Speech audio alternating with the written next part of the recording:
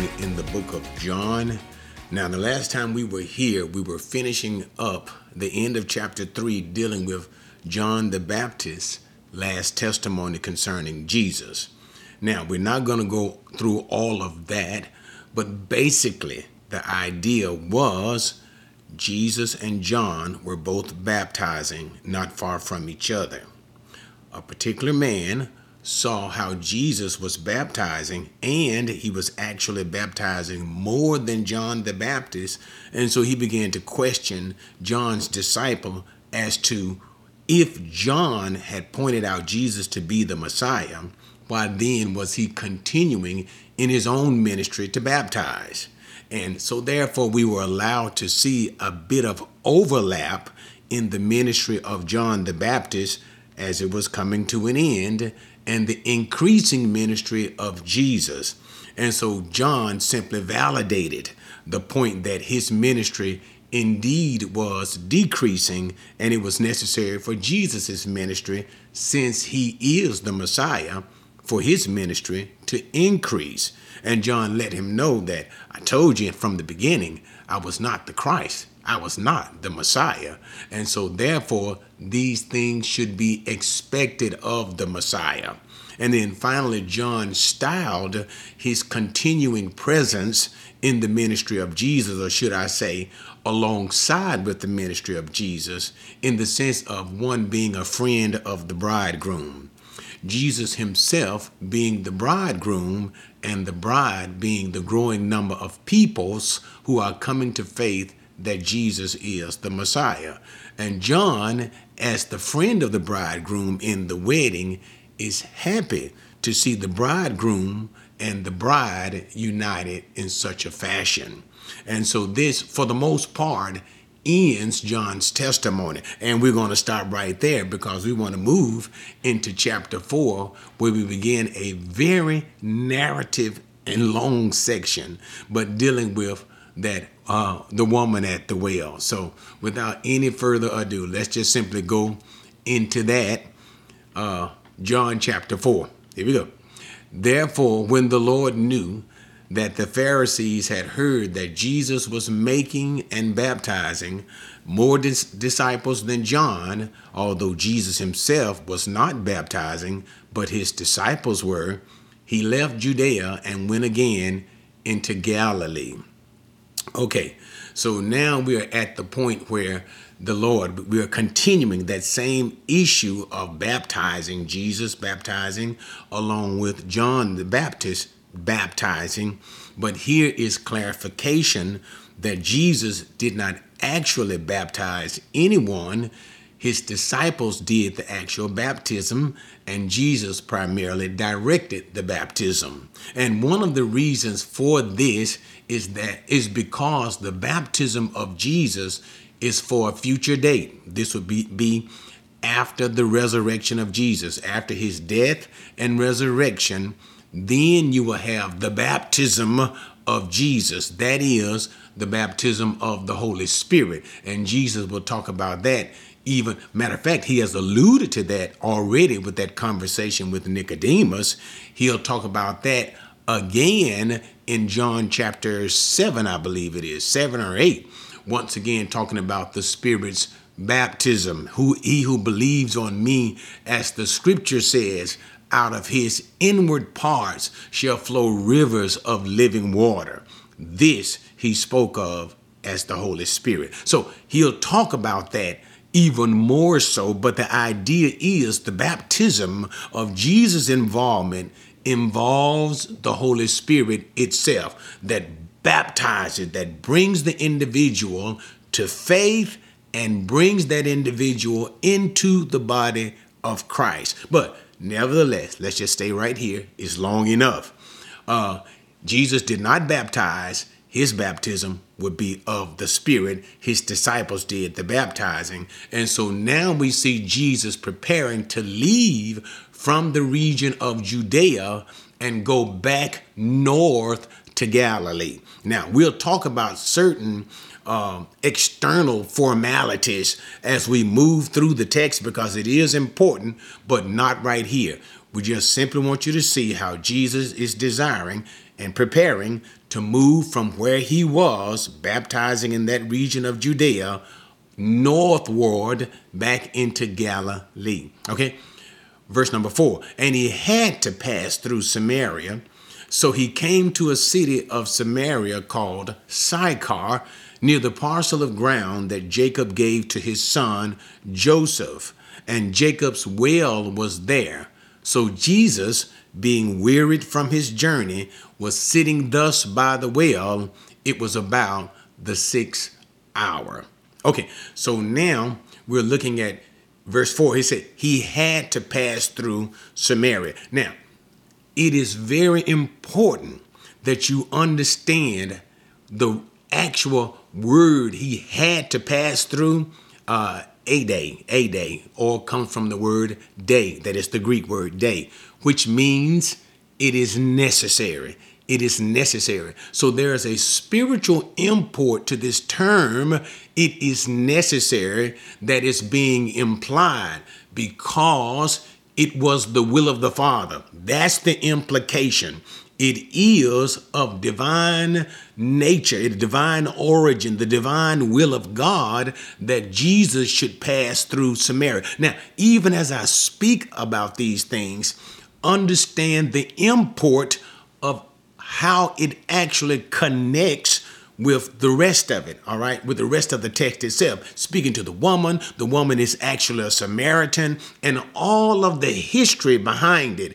And then God is saying to his son, God is directing him, you must pass through Samaria. Now, the thing that's important about the passing through Samaria is this. When the Jews, first of all, you have to understand the relationship of the Jews and the Samaritan. You'll see that brought out even later on in the text, but still we need to get some type of an insight with it. All right, going all the way back, and we can't do all of the history, okay?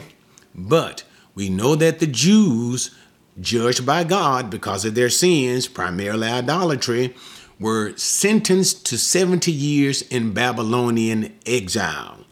After the 70 years were complete, God began to deliver the Jews back to the promised land, to bring them back into the land again. We see several people involved, like Nehemiah, and then you'll see Ezra, the prophet, the priest, Ezra the priest, involved in such things. And then you'll see Zechariah, you'll see Haggai. These were people who were involved in the reestablishing of the nation once again. All right. Now, but even approximately 100 years before the Jews, that is, Jerusalem and Judah, were exiled into Babylon, the north part of Israel was invaded by the Assyrians. What you have to understand, and again, there's so much history involved, but it goes all the way back to the time of Rehoboam, actually because of Solomon's disobedience, but it happened in the term of Rehoboam, the son of Solomon, that the kingdom was split. At first, David had united the kingdom of Israel. That is, all 12 tribes were united under him.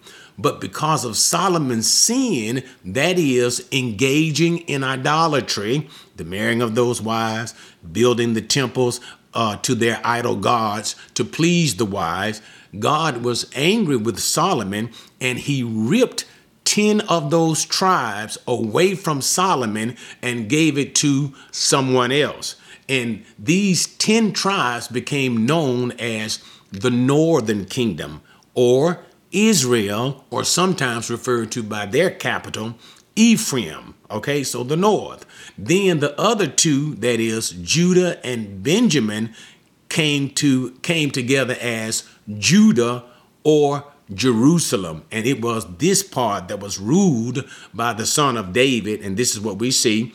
And this was Judah, Jerusalem, that was sent into the Babylonian exile. But what I'm referring to now is those 10 tribes that remain as the northern kingdom, Israel, sometimes called Ephraim, and even at other times would be known as Samaria at certain points. But the north 100 years before the judgment of Judah was judged by the Assyrians. God sent the Assyrians to judge them. Okay. And so the northern kingdom was destroyed. Now, even though their kingdom was destroyed and they had no Jewish king per se over them, the Jewish people remained in the land. What the Assyrians did in order to keep any form of nationalism from developing amongst those Jews that remained in the land was they would take other peoples from other nations, Gentiles, and they would bring them into Israel. And what these Jews, who were once northern Israelites, all right, from Israel, they intermarried with these people. And in their intermarriage with these people, they also developed and incorporated some of their culture as well as some of their idolatrous thinking and behavior. All right. So now we have a mixed group of people here, Jews intermarried with these Gentiles, that is from the north Israel. And this intermarriage of Jew and Gentile is what made the people the Samaritans. The Samaritans. Okay. Now let's move forward again. Judah is destroyed because of her idolatry. 70 years exile, returned back from exile. Ezra, Nehemiah, and then we see the building of the temple, the rebuilding of the temple. Haggai, Zechariah, Zerubbabel, the governor. Now, it was during this time when the Jews of Judah returned back from the captivity that these Israelites from the north, the Samaritans, when these Jews came back, they began to build the second temple. These Israelites, remember the Samaritans, wanted to participate in the building of the temple with the Jews who had returned from the Babylonian exile. However, the Babylonian Jews, exiled Jews who returned, did not permit this mixed Jew-Gentile, the Samaritans, to participate in the building of the temple. And this, along with other things, created a long-lasting hostility between the Samaritan, those Israelite, northern Israelite, mixed with Gentile, Assyrian. These Jews, it was a long-standing issue between them and the Jews who returned from the Babylonian exile. Okay, so what you have to see is basically the Samaritans, Jew-Gentile mixture, northern Israel, wanted to participate in the rebuilding of the temple once the Jews got back from the Babylonian exile. They were not permitted to do so, and they became antagonistic against those Jews even up until the time of Jesus. Okay, and so I guess I might as well tell you, and when we get to certain parts of it, you'll understand it. So they were not allowed to participate in the building of the second temple, and it was the second temple that Herod refurbished. Now go back and look at some of the teachings that I've already did in the book of John, when Jesus gave this point, and I don't want to get into all of that, but he talked about the temple of his body when Jesus cleansed the temple, destroyed this temple, and I will resurrect it in 3 days. They thought he was talking about the temple that was being refurbished by Herod, okay? And they said it took 46 years. So the second temple was the temple that they built when they returned from exile. They began building on the temple, should I say, refurbishing under Herod, okay? Once again, even in Jesus' day. Bump. So, all right, that's cool. So, because let's go back to the Samaritans, all right? The Israelites from the Assyrians' destruction mixed with the Gentiles, Samaritans. Always think about that. Sometimes like half Jew, half Gentile, so to speak, all right? But the whole point was they had adopted these certain Gentile beliefs and practices, and they were antagonistic against the Jews who returned from Babylon. So Since the Babylonian Jews who built the second temple did not permit these Samaritans to join along with them and build the temple, the Samaritans therefore sought to build their own temple. And they built their temple of worship as a rival temple against the temple in Jerusalem. Okay, so in building their temple, the Samaritan place of worship, it was basically a rival. Who has the true place of worship? What temple is truly the temple of God? And even the Samaritans took the 5 books of Moses, and created their own 5 books of Moses.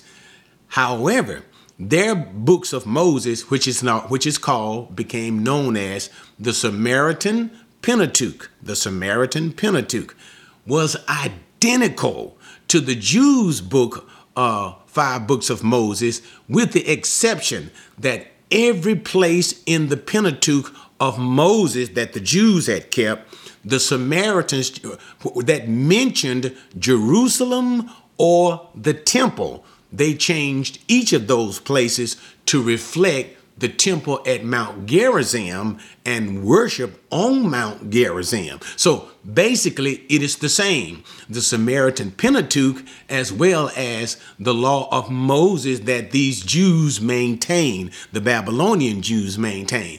Same, but the only exception or difference was whenever you mention Jerusalem, they would mention Gerizim, Mount Gerizim. And whenever the law of Moses would mention the temple in Jerusalem, they would mention the temple upon Mount Gerizim. So that was the only difference, okay? But what you need to understand, there was great antagonism between them.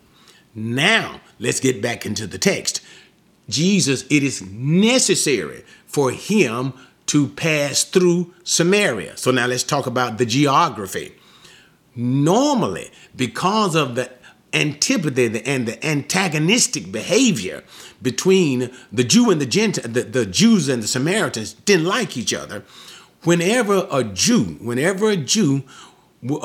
go from the south, Judea, to the north, Galilee, they will go around Samaria so that they won't have anything to do with Samaria. They would always go around Samaria. And this is why we see it is so important that it says what? Jesus had to go through Samaria. So this was kind of one of those points. Why is he going through Samaria when traditionally the Jews would always go around Samaria? And let me just give you another point. The Samaritans did not like Jews passing through their land, especially if the Jews were going, say, for instance, from the north to Jerusalem. And you would always say up to Jerusalem, okay? Even though it's in the south, you would still say up to Jerusalem. But if a Jew was coming from the north and coming to Jerusalem to worship, the Samaritans would not permit any Jew to pass through their land to go to Jerusalem. However, if a Jew was returning from worship or returning from Jerusalem to any other place and passing through the Samaritan land, they would allow it. So again, notice the whole issue is the place of worship that they had with the Babylonian returning Jews, and then the overall antipathy that they both had for one another. Okay, now with all of that history, let's get back into the text. So Jesus, back at verse number 4, he had to pass through Samaria, so we know that it was under divine intent, divine influence. It is God's mind that he should pass through Samaria. So he came to a place called Sychar, where the well of Jacob was there. That is the well that Jacob gave Joseph, which is the ancient era of Shechem. And we're not going to get into all of that. But he came to a place of a well in ancient Shechem. And so there he was there. And notice in verse number 6, let me just bring this point out. Jesus was wearied from his journey and sat by the well. beautiful thing that you have to understand is, even though Jesus is God Almighty. And what is the theme of the book of John? Jesus is God. In the beginning was the Word was with God, Word was God, Word was made flesh. And that is Son of God, that title, Son of God. But also, Jesus is a man, Son of Man, that title, which means Jesus is human. So we can see here a clear depiction of his humanity, just like any other man, or even I can say, just like you and me. Jesus got tired and needed to rest too. So we see here the evidence of his humanity, as well as we see throughout John the evidence of his divine person. He is both what? God and man. So Jesus wearied from his journey, sat by the well, and it said it was about the 6th hour. And I believe in Romans time, that should be about 6 p.m. Jewish time, probably 12 p.m. But I believe we're going in accordance to Roman time. And I think that's about 6 p.m. So about 6 p.m., Jesus now is sitting by the well. There came a woman of Samaria to draw water. Jesus said to her, "Give me a drink," for his disciples had gone into the city to buy food. Therefore, the Samaritan woman said to him, "How is it that you, being a Jew, ask me for a drink, since I am a Samaritan woman? For the Jews have no dealings with Samaritans." Okay, so now let's talk about it. So now he is there and he meets a woman, and Jesus begins a conversation with the woman by asking her to give him a drink. Now, again, what you have to understand are the customs during that particular time and how people acted towards one another during that particular time. And there were two primary things that you have to understand. Number one, Jesus is the Christ, Son of God, all right? But in the eyes of people, in the eyes of the people around him, yeah, he's the Messiah, but he is a rabbi. He is a Jewish rabbi, that is a Jewish teacher. One thing that a Jewish rabbi did not do, remember, there's 2 points. One thing is speak to a woman in public. Jewish rabbis would not speak to women in public, less known actually start the conversation itself. So that's an odd thing to see Jesus engaging with this particular woman in a public discourse.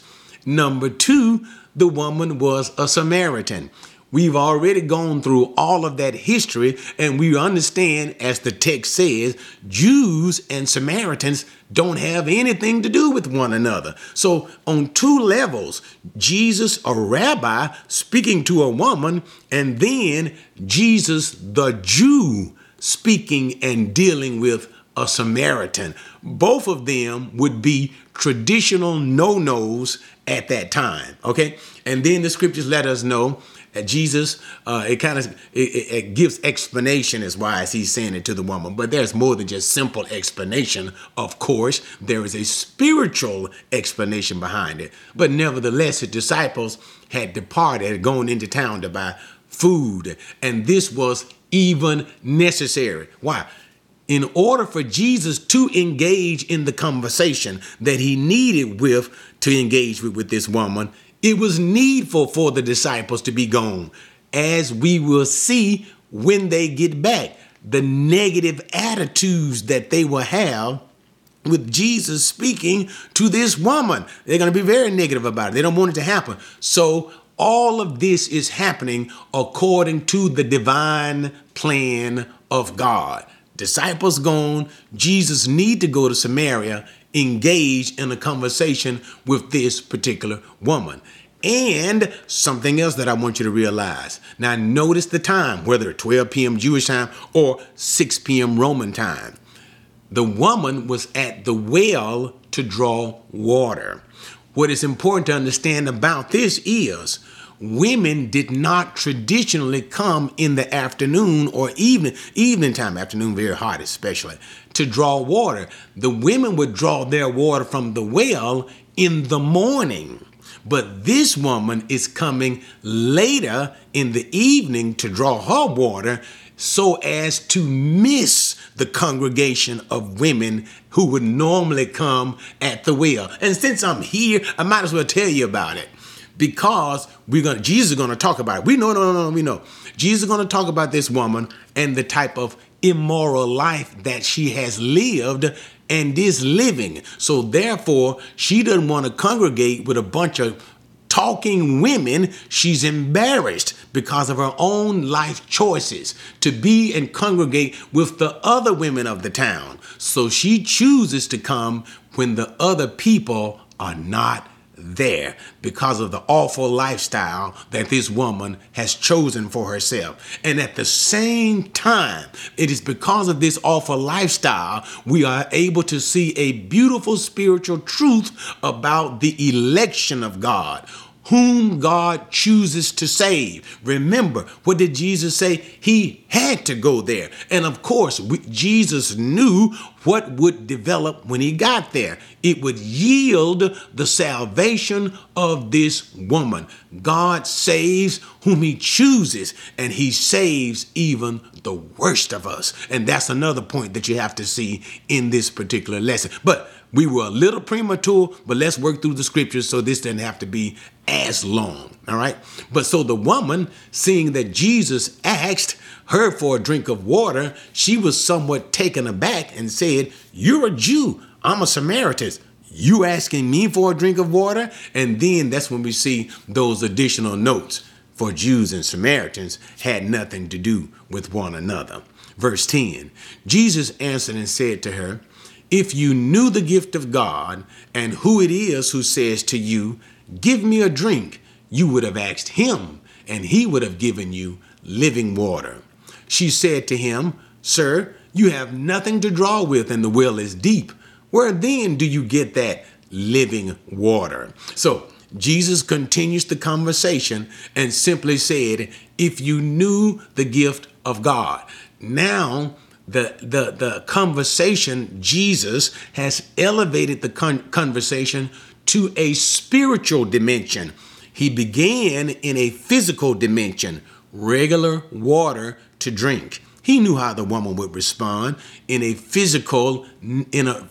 physical response in a negative way. And that she did. And now Jesus elevates it to speak not of physical water, but spiritual water. But in the conversation, if you knew the gift of God that he is speaking about, and that we see primarily even in the New Testament, is the gift of salvation. So now he ties the coming of the Spirit. What does the Spirit do? It baptizes you into the body of Jesus Christ. It gives you faith to believe that Jesus is the Messiah. Having faith to believe that Jesus is Messiah, you are saved. How does such a one get this gift? Faith is a gift from God. Salvific, that's when you hear that term, salvific faith. Salvific faith means nothing more than faith to believe. Faith to believe is a gift from God. So Jesus opened said, if you knew the gift of God, and then he says, not only if you knew the gift of God, that is salvation, faith, but who it is who says to you. Now he speaks of himself as the Messiah. In other words, you don't understand that I'm speaking to you in spiritual terms now, and I can give you this gift of God. Why? Because I am the Messiah, which takes us all the way back to the baptism of Jesus. What? His disciples baptized. Jesus did not baptize because his baptism would be spiritual.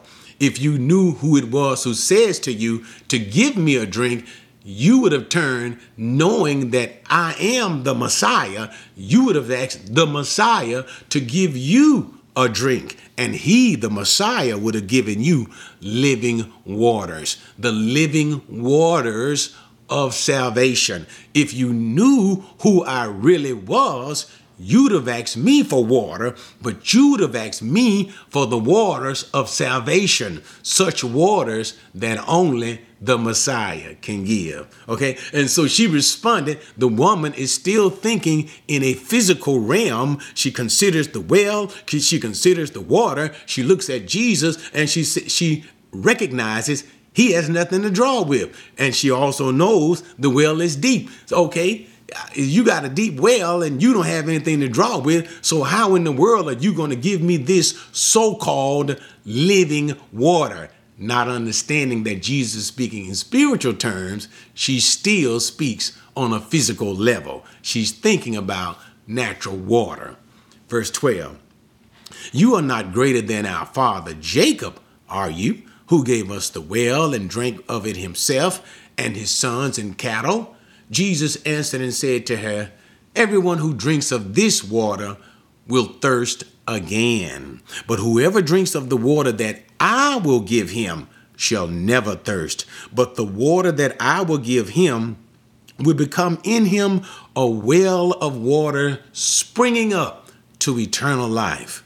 The woman said to him, Sir, give me this water so I will not be thirsty, nor come all the way here to draw. Okay, so now Jesus again remaining in the spiritual realm, the woman remaining in the physical realm. She doesn't understand Jesus is speaking to her spiritually. So she begins to say in verse number 12, she ties on a relationship factor between Jews and Samaritans. So you got to catch that part. In other words, you Jews think you're all of this. You Jews think you're more than we are. But the truth of the matter is we share a common ancestry. We share a common father, even Jacob. As Jacob is the father of you Jews, he is also the father of us Samaritans. And now you can see where it says, you are not greater than our father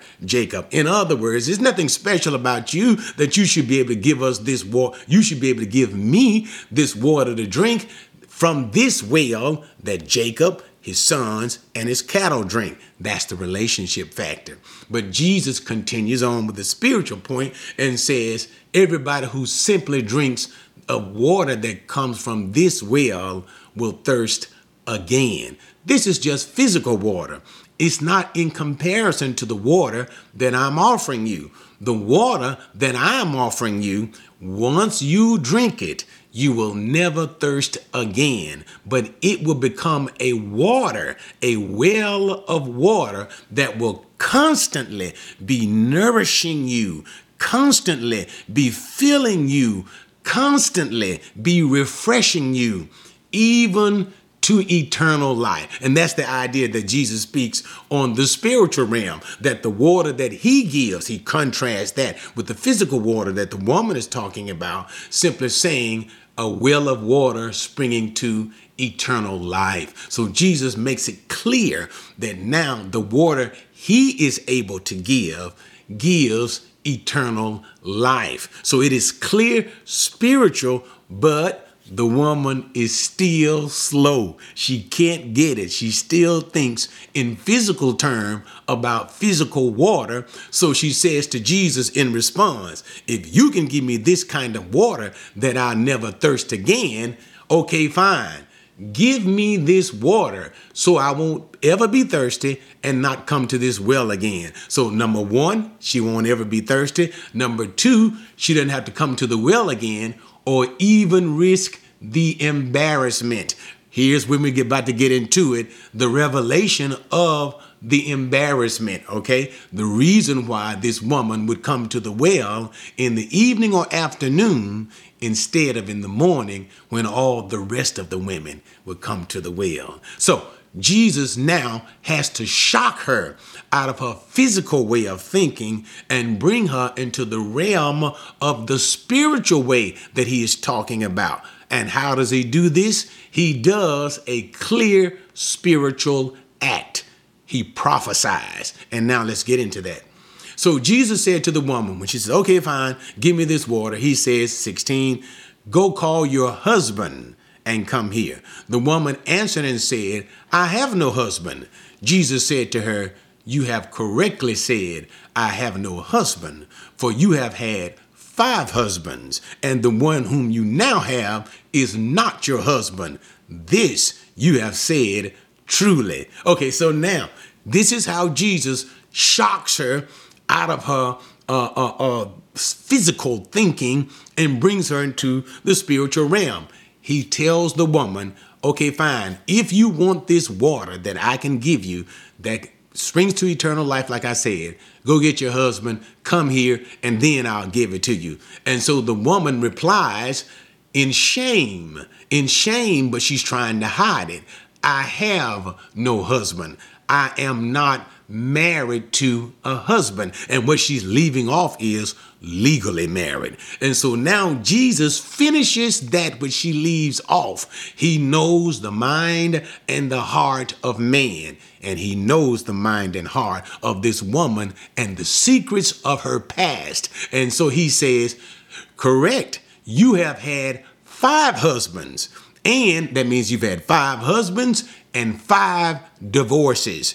And the one that you're living with is you're not legally married to your husband. You are living in sin. You are living in an immoral relationship as we speak.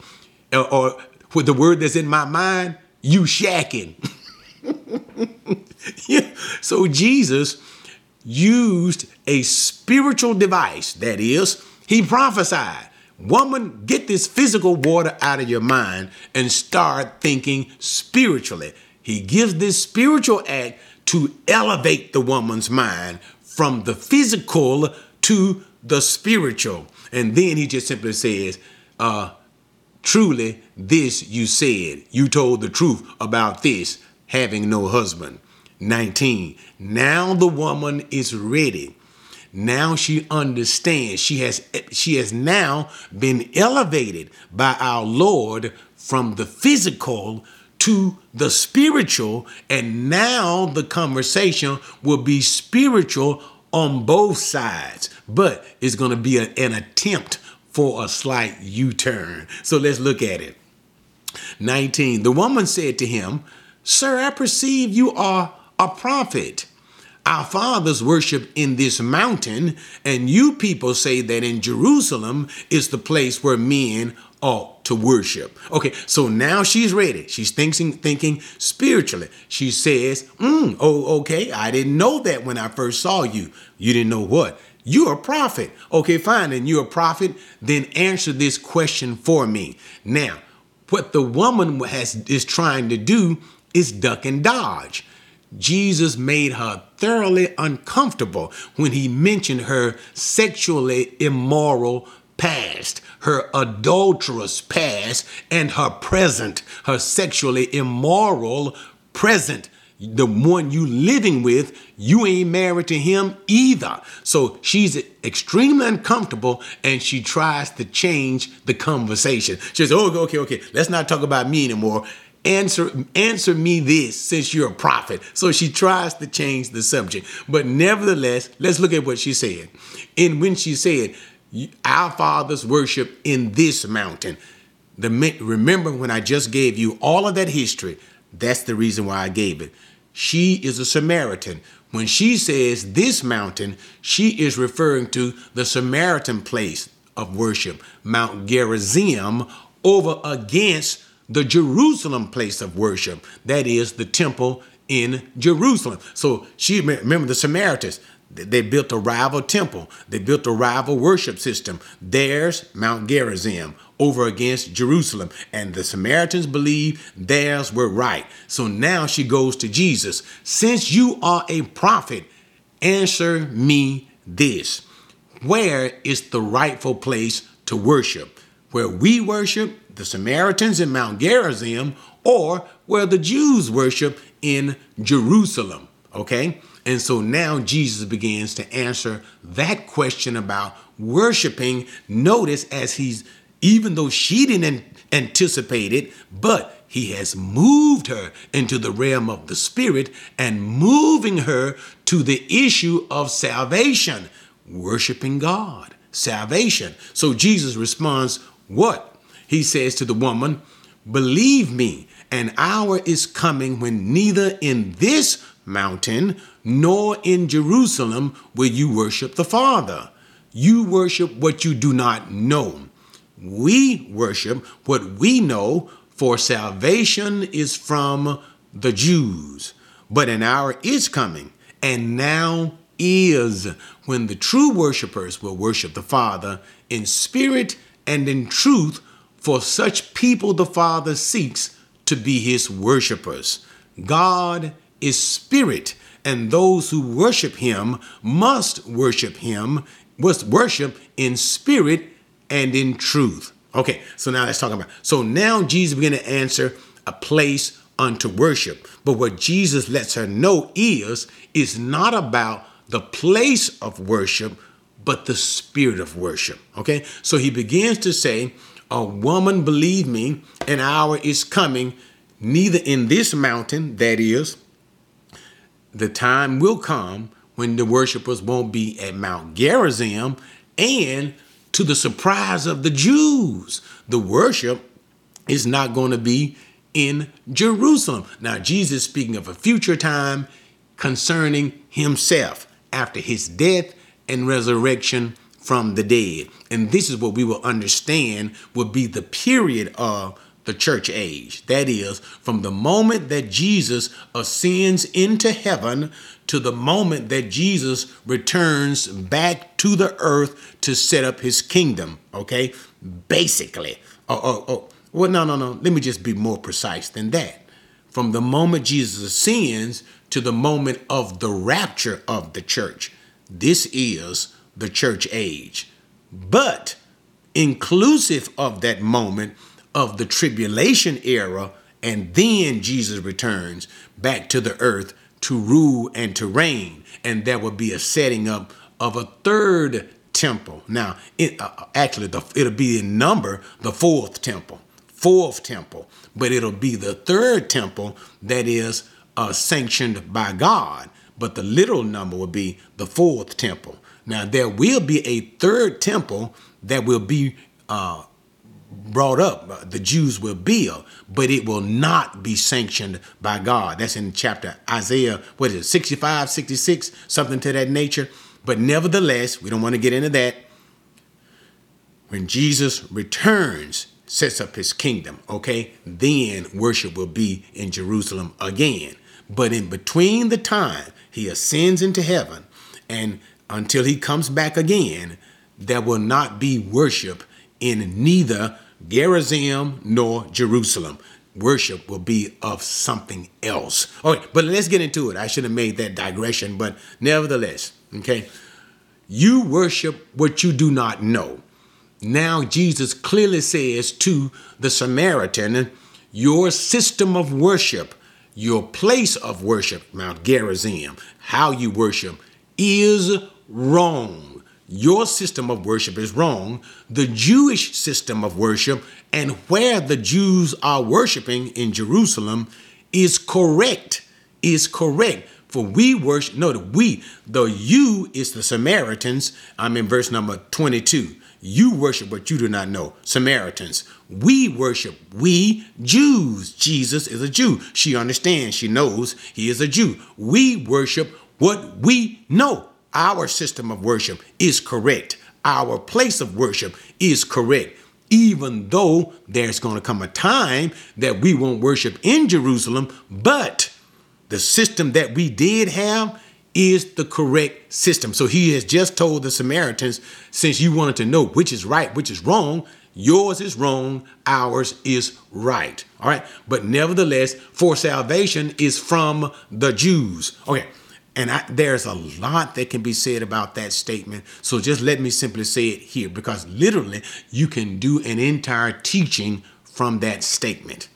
Salvation has its origin from the Jews.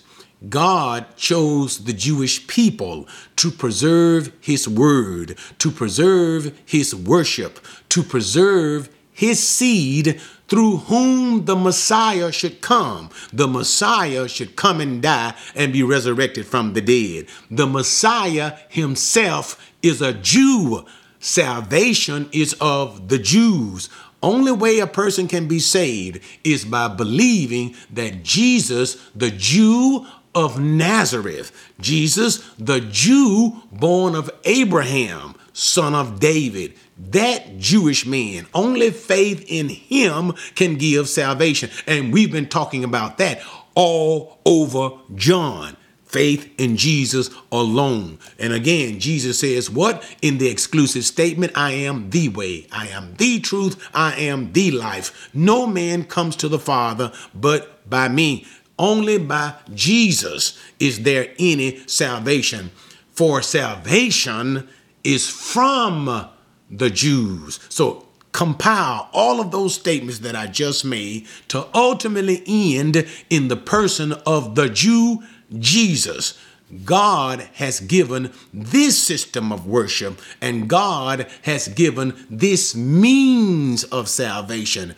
No other religious system, no other religious practice for salvation is from the Jews. No other religious way. Okay, enough of that.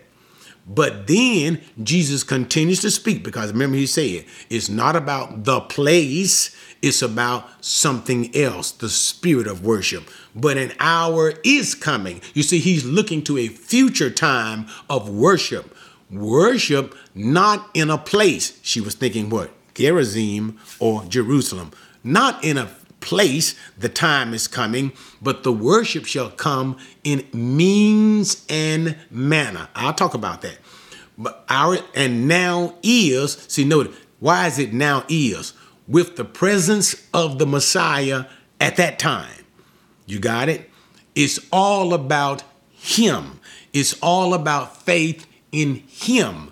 Worshiping God by believing in the one whom God has sent. God has sent Jesus as the great propitiation. He has sent Jesus as the great Messiah and the great Savior for those who put faith in him.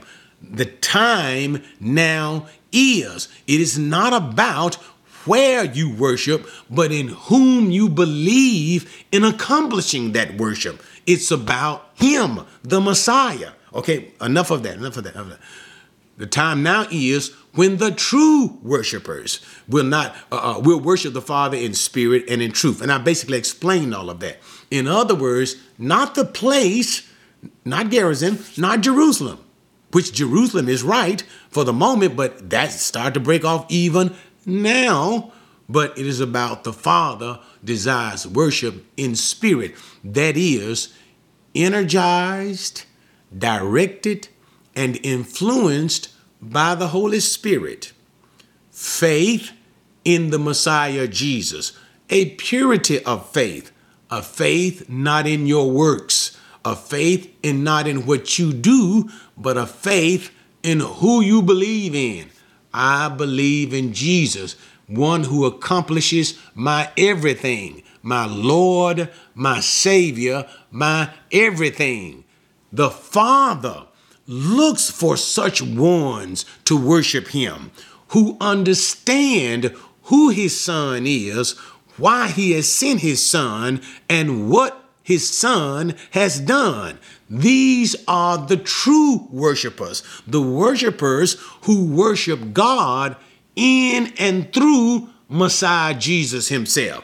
These are the people whom the Father is desiring worship. Not people going to a place, not people, and even for today, even though we come together for our building up, the Bible talks about going to church all the time. It is good. It is even necessary for the building up of the faith of the saints.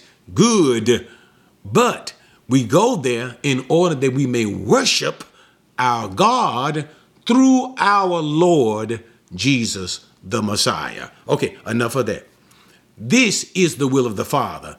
And these are the people who he's seeking to worship him, who understand his plan of salvation, sending Jesus and all Jesus does. And in believing in him, you are a true worshiper of God. And then he says, for God is spirit. Now you have to stay in the context. He's talking about basically a spirit being. God is a spirit being. And as a spirit being, God, and not like an angel, but he's speaking of one of the characteristics of God, one of his divine attributes, omnipresent. And that's why God would say, what house can you build for me?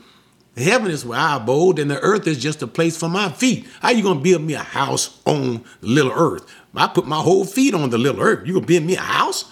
So God is omnipresent. You got it? And as God is a spirit, omnipresent being, he has no set place. No set place in Gerizim. No set place in Jerusalem. Although we've talked about this in dealing with some of the Old Testament. God manifested, he localized his presence. He localized his presence in the temple, but that localized presence, God revealing, this is what we would call, slowing it down, the Shekinah glory of God. The light that manifested the presence of God between those two cherubims in the most holy place. Go look at the teaching that I did in the book of Exodus, okay? But that localized manifestation did not restrict God's being, his presence everywhere else. God just simply showed it right there, but he still remained omnipresent. For God is spirit, right? And those who worship him must worship him in spirit and in truth. God is a spirit creature, not defined or detained in a local place. So those who worship him not so much in a local place, but in the how and the means, through Jesus the Messiah, through faith in Jesus whom God sent, spirit and in truth. This is God's means and his ways of having people to worship him. How did I tell you to worship me? Through my Son. For he who has the Son has the Father. But if you don't have the Son, neither do you have the Father. The only way you're going to worship the Father is to worship the Son, understand the work and the person of Jesus, okay? And this is the truth of God. And God, therefore, as you understand these things and you practice these things, he receives your worship. All right, with that, 25, the woman said to him, I know that Messiah is coming, and he who is called the Christ. When that one comes, he will declare all things to us. Jesus said to her, I who speak to you am he. Okay, now we got to deal with that. So the woman was really dissatisfied with Jesus' answer. And no doubt, she wanted Jesus to take her side, that worship should be at Mount Gerizim. But Jesus' whole point was worship is not about the place. Worship is about the means. Through Christ Jesus, you worship the Father in spirit and in truth. She didn't like that answer. She wanted Jesus to give her an answer, choose Gerizim or Jerusalem. And so what did she do? She said, okay, fine. You didn't answer the question. Apparently you don't know the answer. But guess what? I know that there is one, the Messiah, who is coming, which lets you know the Samaritans believed in the coming Messiah, the anointed one. All right. And she says, which we know as the Christ, Messiah, Mashiach, Christ, Christos, same, anointed one. You just said the same thing, same title for Jesus, Christ, Messiah, anointed one. She said the Messiah is coming, and when he comes, he's going to tell us everything that we need to know, right? Okay, I didn't like your answer, Jesus, but the Messiah is coming. He'll set the thing straight. Jesus turned and said, woman, I am the Messiah. Now, that is one of the most direct responses that we have in text thus far. Notice what I said. In text thus far of Jesus simply saying, point blank, I am the Messiah. And he gives such revelation to, let me say it like this, like the Jew would think, a filthy Samaritan woman. You give us such wonderful salvific information. You are the Messiah. Now, this doesn't mean that Jesus did not declare himself to be Messiah. He did. But to say so plain and simple, this is the first time we've seen it like that in the text. All right. So Jesus announced to the woman, you're looking for the Messiah. The Messiah has come and is now talking to you. Let's continue. At this point, his disciples came and they were amazed that he had been speaking with a woman. Yet no one said, what do you seek? Or why do you speak with her? So the woman left her water pot and went into the city and said to the men, come see a man who told me all the things that I've done. This is not the Christ, is it? All right.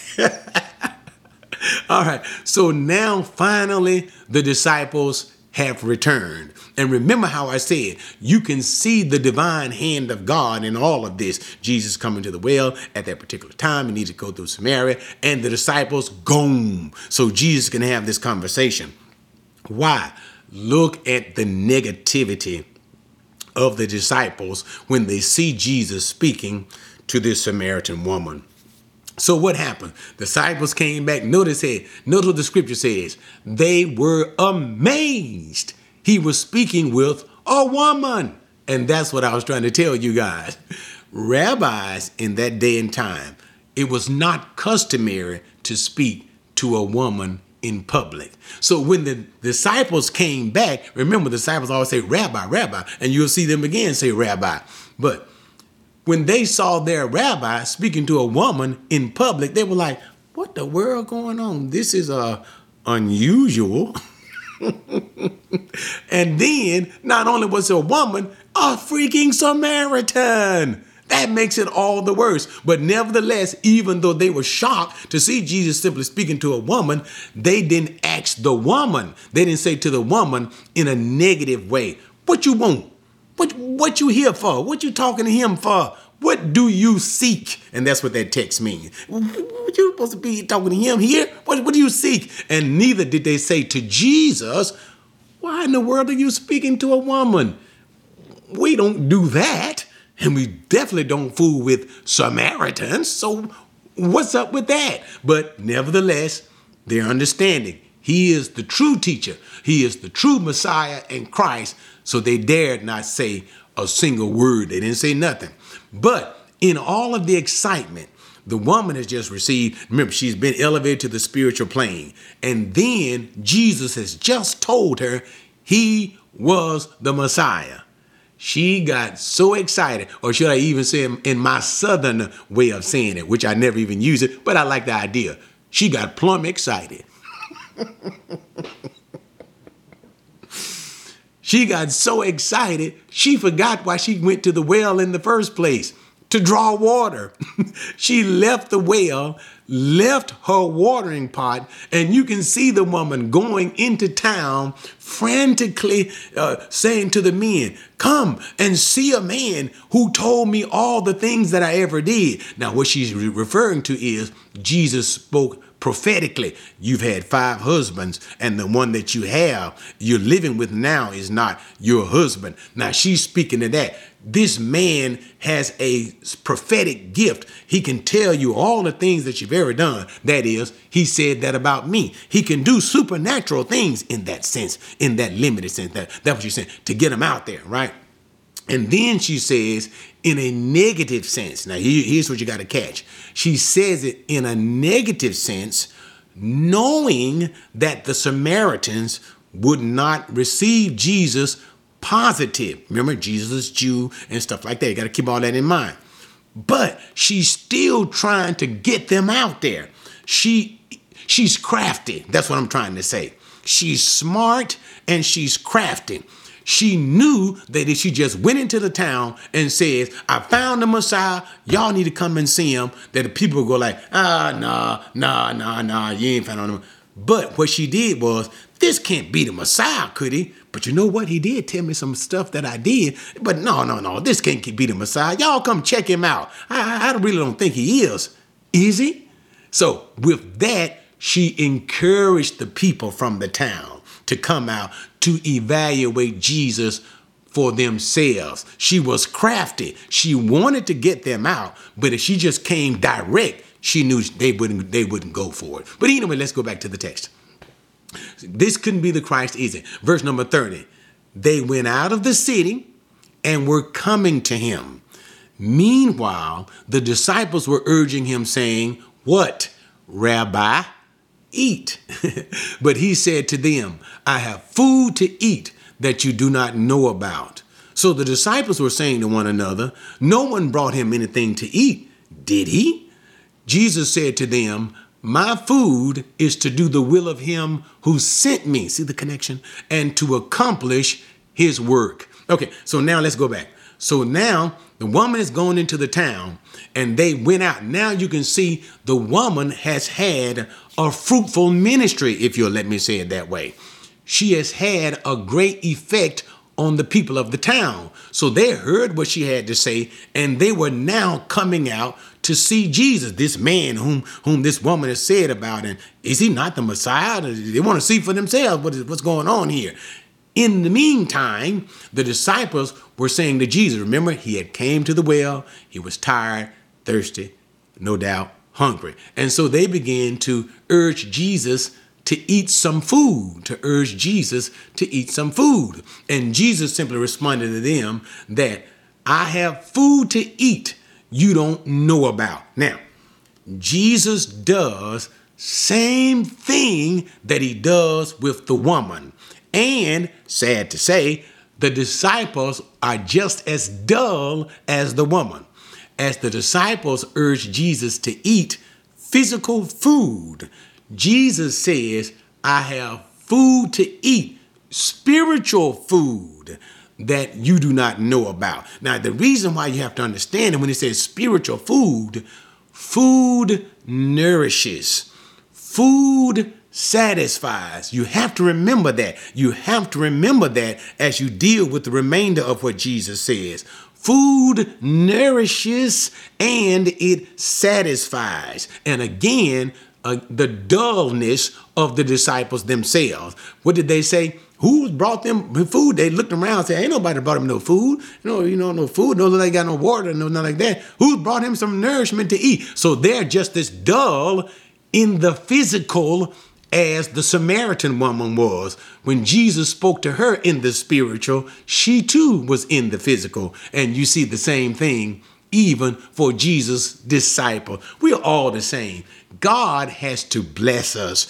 God has to lift us up into the spirit of faith so that having eyes, we can see, having ears, we can hear, and having hardened hearts, only God can soften it. We're all the same. There's no difference. Jew, Gentile, Samaritan. We're all the same. It takes an operation, a work of God on these deadness of ours, these dead souls of ours. Okay, and that's enough about that. So Jesus responded. Let me see where I am. My food, verse 34, is to do the will of him who sent me and accomplish the work. Now, here's where we have to back up and look at the totality of the situation. And remember what I said to you about food. Food nourishes and food satisfies. Okay, so in that same sense as physical food nourishes and satisfies the body, in the spiritual sense, when Jesus does, he eats the food of the Father. That the food of the Father is the will of the Father. That's the food that Jesus eats, the will of the Father. And in eating the will, food of the Father, it satisfies him. That's why he says, my food, what satisfies me, what nourishes me, is to do the will of God, the one who sent me, and accomplish his work. So what satisfies me? not so much as the food to put in my mouth. Jesus has elevated it spiritually. What satisfies me is knowing that I have done the will of God. Are there some of you who are hungry? Are there some of you when doing the will of God is the only thing that satisfies you? It makes you feel complete. It gives you satisfaction when you know you have done the thing that is pleasing to God, when you have done what God has set for you to do. And this is what I'm trying to urge some of you. Have this same kind of food. I am satisfied when I do what God has sent me to do. And I know that experience. I know the feeling. Even after I do one of these videos, it is food.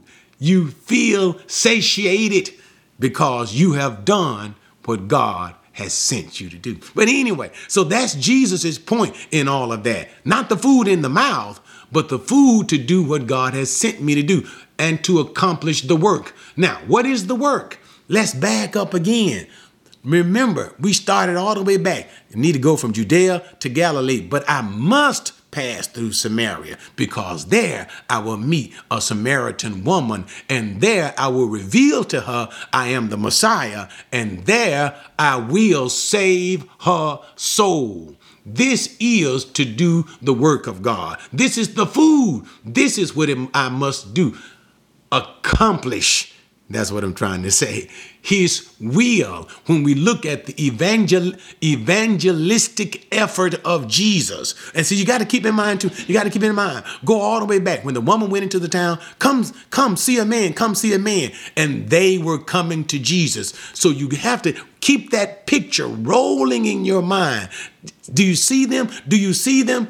Tens and 50s, possibly hundreds of people. This woman has stirred up the town. And now look at them coming in droves to see Jesus. Is this man Messiah or not? Look at them sitting there, looking at him, listening to him. And what you think Jesus is talking about? The weather? No, he's proclaiming to be the Messiah, one in whom salvation alone is found in.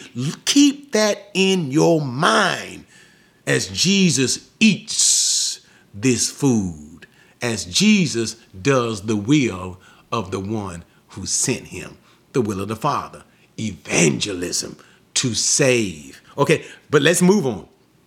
35. Remember that picture. Is it still rolling in your mind? Do you not say there are yet 4 months and then comes the harvest? Behold, I say to you, lift up your eyes and look on the fields, that they are white for harvest. Already he who reaps is receiving wages and is gathering fruit for eternal life, so that he who sows and he who reaps may rejoice together. For in this case, the saying is true, one sows and another reaps. I sent you to reap that for which you have not labored. Others have labored, and you have entered into their labor. Boy, I love it. Okay, let's bring it to a close, guys. So now, remember, you got the theater on in your mind. The woman has excited the town, and in droves they are coming out. Notice now, Jesus has planted a seed into that woman, and that seed has energized her, and that seed has worked in her to bring those people out as they're coming out in numbers to see Jesus. And now, notice, you're going to see Jesus. He says what? Do you not say there are yet 4 months, then the harvest come? Behold, I say to you, lift up your eyes and look on the fields. They are white for harvest. Now, even though Jesus is speaking in parabolic terms, that is, what happens? First is seed time. The first thing you do is plant the seed. However, once you plant the seed, it takes time before the plant to grow and all of that, and for it to finally be ready for harvest. So notice what it says. There are yet 4 months. You plant the seed, and only after 4 months, some period of time, it's the time for the harvest to come. Jesus has just planted a seed. He did the seed planting in the Samaritan woman. And notice what he's saying. Usually it takes time for a manifestation to come because of that. It takes time for the work. It takes time for the development. It takes time. But notice this energized seed, the Samaritan woman that Jesus planted, has come already. It's not 4 months later. It's not 5 months later. She is immediately returning with a harvest of people. And that's why Jesus says, look up, for the field is already white. White means it's the harvest time. White means, don't you see all of these Samaritans? You, my disciples, took a negative approach when you came and saw me speaking to the woman, speaking to this Samaritan. You didn't understand. I was planting a seed looking for a harvest. Now I'm saying to you, my disciples, look up. Look and see what this woman has done. Look at the possible tens, 50s, hundreds of people she is now bringing to me. Usually you have to wait for the time of spiritual development, the time for spiritual harvest. But this woman, energized by me, is acting already. And now, even though I just planted the seed, the harvest has already come. Lift up your eyes. All of these Samaritans, the harvest is before you. It's time to go to work. Now, the work is not in the planting the seed. The work now is to harvest the fruit that has come from the seed that Jesus has planted. So watch what it continues to say. Already, he who reaps is receiving wages and gathering fruit for eternal life. And this is the work that they will be engaged. Jesus planted the seed. Now you got all of these people coming, and now you will have both Jesus and his disciples working in the harvest to prepare these people for eternal life. Prepare them for faith in Jesus. Teach them Jesus is the Messiah.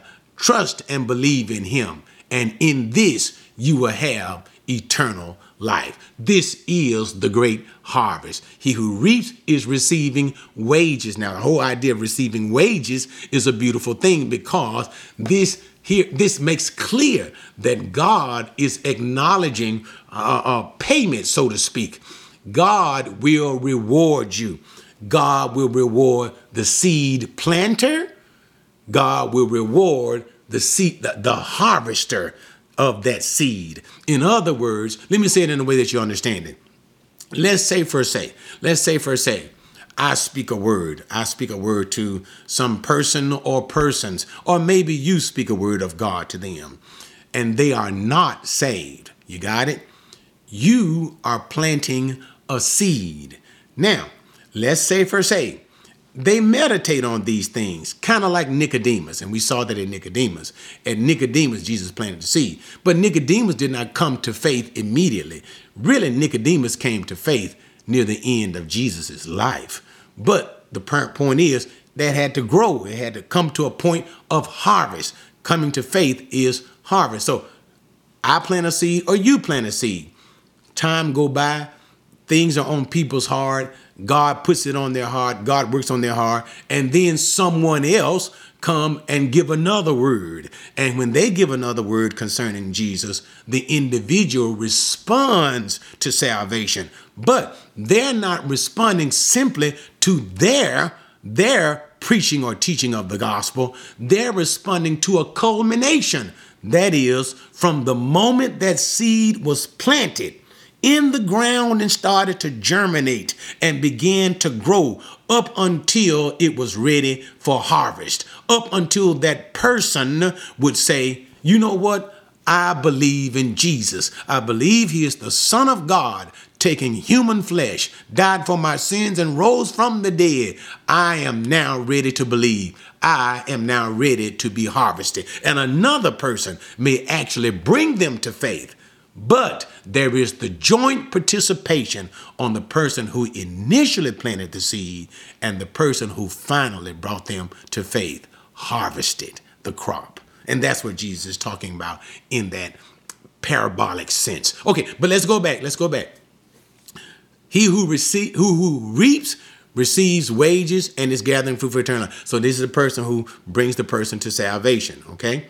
So that he who sows and he who reaps may rejoice together. That is, notice what it said, he who sows, the initial planter of the seed, the initial preacher of the gospel, the one who brought it to him initially, even though that person didn't see them get saved. You got it?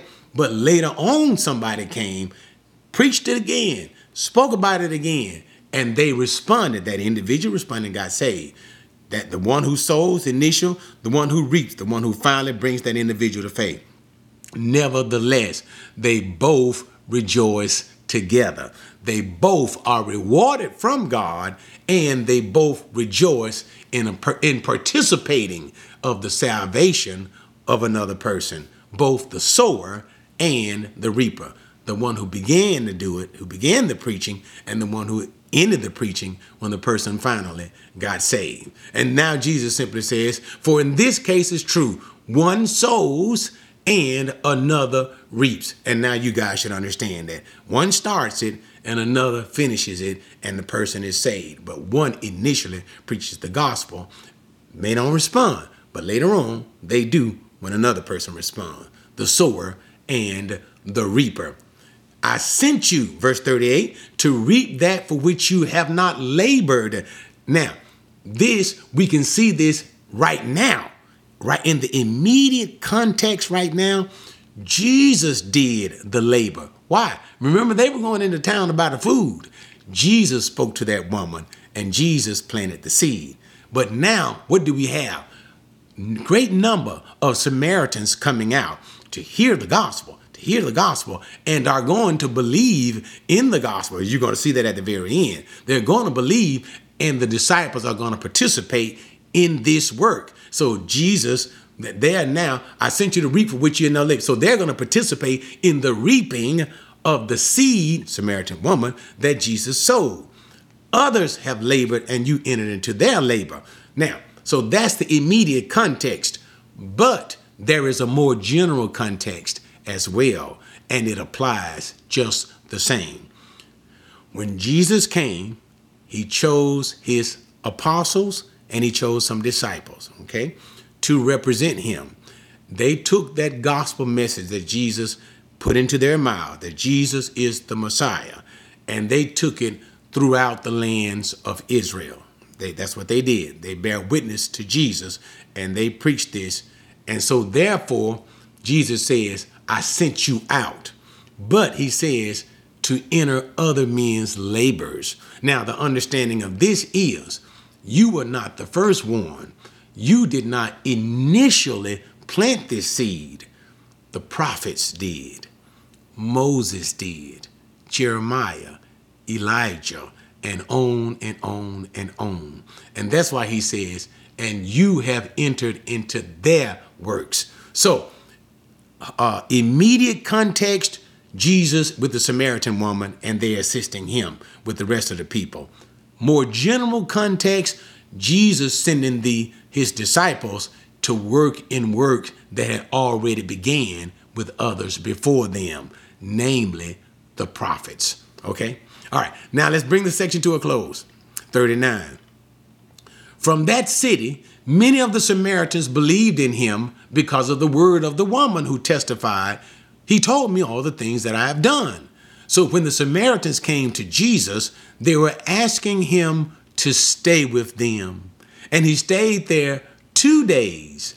Many more believed because of his word. And they were saying to the woman, it is no longer because of what you said that we believe, for we have heard for ourselves and know that this one is indeed the Savior of the world. Boy, don't that make you want to cry? But anyway, so from that city, remember now, all those people gathered around Jesus, and they are Samaritans. And remember the relationship that the Samaritans had with the Jews. Great antagonism.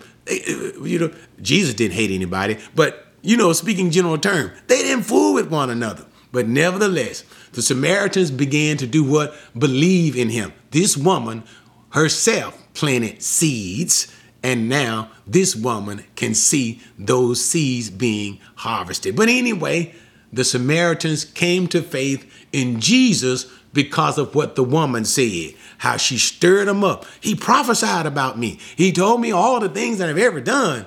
But when the Samaritans came to Jesus, they believed, and they asked Jesus to stay with him 2 days. Now, this is the part that is so beautiful. Where is all of the disagreement? Where is now all of the antagonism? And where is all of the we don't fool with Jews and Jews don't fool with us? In Christ Jesus, we are one. And I'm going to say this. I need to say this. If they can put aside the antagonism, which is what Jesus wanted them to do in the first place, he is not the savior of the Jews. He is the savior of all who believe. And therefore, all of that antagonistic crap, all of that division is put aside. And we need to learn that today. If you call yourself a Christian, it doesn't matter whether you are a black Christian or a white Christian or a Mexican Christian, a Japanese Christian, and it doesn't matter about what you may call yourselves. In the end, we have one foundational thing in common. We are Christians. And we need to get rid of all of this racist crap and all of this division. And I'm sick of that. I'm sick of that. In some places you see it. In some places you see they work their way through it. But even still, we have black churches. We got a white church. If they can get it together, what about us? Make that one of your priority points, to understand and see yourself as a Christian and make yourself racially blind, colorblind. We are all one in Christ. That's one of the themes in the book of Philippians, to be one in Christ. Okay, enough said about that. So they were asking Jesus to stay for him 2 days, and look at the beauty of the thing. And Jesus stayed with them 2 days. What you got to understand is this.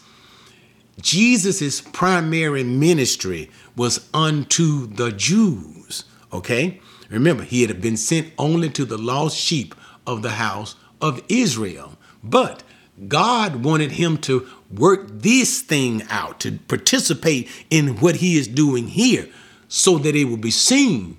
He is not the Messiah of the Jews only, but he is the Messiah of God for everybody. Everybody. Jew, Samaritan, and even Gentile. And you go back and check out that little study I did in Matthew. But not right now. But anyway, so there's many more believed in him because of his word. Now, let me comment on that. You cannot help but notice the contrast. When he spoke to the woman, he did a little prophetic utterance to her. He let her know about, I know your past life, 5 husbands, and you're shacking now. He did that. That was all he did. And he only did that with the woman. The woman took that as testimony and went down to the Samaritan and told them about that. But then she said, but come and see and hear him for yourself. When the Samaritans came to Jesus, listen to me closely, he performed no miracle, but yet they believed in him. Now contrast that with Jesus' activity among the Jews, constantly performing signs and wonders. Notice, even as he was coming from his first Passover in Jerusalem, that is, since he's into his messianic ministry, performing signs and wonders at the Passover. And remember what it said? But Jesus knew the heart of men. He knew they didn't really believe. He knew they had superficial belief, even though he was doing so many signs and wonders. Notice, you don't see this done here. All you see Jesus doing is speaking. And what was the end result? They believed. So let me simply say it this way. You don't need signs and wonders. The word is sufficient of himself. The testimony of Jesus is sufficient of itself. If it comes to a point where you need signs and wonders to believe, you don't believe. True faith is of the heart and not of simply signs and wonders. The signs and wonders is simply to attest. Believe what I'm saying. It's not get hooked on the signs and wonders, but believe what I'm saying. So they listened, these Samaritans, to the words of Jesus without signs and wonders. And look at what they said. We believe because of what we've heard, not because of some signs, but because we have heard for ourselves. We've heard him speak. We've heard him teach. And we believe he indeed is the Christ, the Messiah, the Savior of the world. Now that's a beautiful thing. In the absence of signs and wonders, they believed. 43. After the 2 days, he went forth from there into Galilee. For Jesus himself testified that a prophet has no honor in his own country. So when he came to Galilee, the Galileans received him, having seen, watch it, all the things that he did in Jerusalem at the feast, for they themselves also went to the feast. Now watch how John ends this. Okay, so now he stayed with the Samaritans 2 days. They asked for 2 days. He stayed for 2 days. Wonderful Savior. Then Jesus said, okay, it's time for us to go where we were intending to go initially. That is, into Galilee. And then he said, now notice this, it takes a negative turn from Jesus's mouth. With Samaritans, you have what? A positive. They came, they listened, and they believed. And now notice when Jesus gets back to his own and preparing to go back to his own, the Jews, now it's turning negative. So as he gets ready to go into Galilee, what does he say? A prophet is not without honor except in his own country. In other words, there's a comparison. There's a contrast. Notice how he is welcomed and loved among the Samaritans. And we believe this one is the Savior. But when he gets ready to go back to his own hometown, Jesus, the prophet, even though he has done many signs and wonders. Look at the very end of 45. These same people in Galilee were at the feast, the Passover, where Jesus did the signs and the wonders. He did them. But notice what Jesus said. And yet this same prophet who did the same signs and wonders will not be received by his own. Anywhere else he's received, namely in Samaria, in the Samaritan city, received, celebrated, appreciated, loved, and believed in. But when he goes back to his own, even though they receive him, it's superficial. Why? Jesus says, in the end, these very ones who saw my miracles, who saw the signs, will reject me. Unlike the Samaritans, who basically didn't see any miracles and signs, but they received me. And what was the testimony of the Samaritans? We believe for ourselves. All right, guys, thanks for joining me in that very lengthy teaching of Jesus and the Samaritan woman. And once again, let me say to you, if you say, Pastor Lee, thank you for these studies. I enjoy these studies. You open my heart, open my mind, and I truly appreciate it. Then allow me to encourage you to say thank you by supporting this ministry. You guys know about time and resources that it takes to do anything.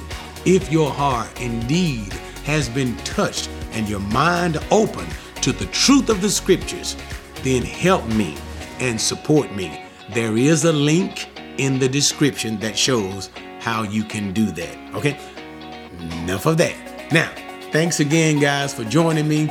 I always enjoy my teaching of the woman at the well, and I hope you enjoyed it too, and how God has determined salvation for all who believe in his son Jesus. All right, but join me as we end chapter 4 the next time we get here, and we deal with the healing of a nobleman's son, and you begin to see the contrast that we were saying about the Samaritans. The Samaritans heard his word and believed, and you're going to see a rebuke that Jesus is going to give to a Jewish man when he says, except you people see signs and wonders, you will not believe. And the contrast would be even more evident. But anyway, enough of that. Won't get into it right now.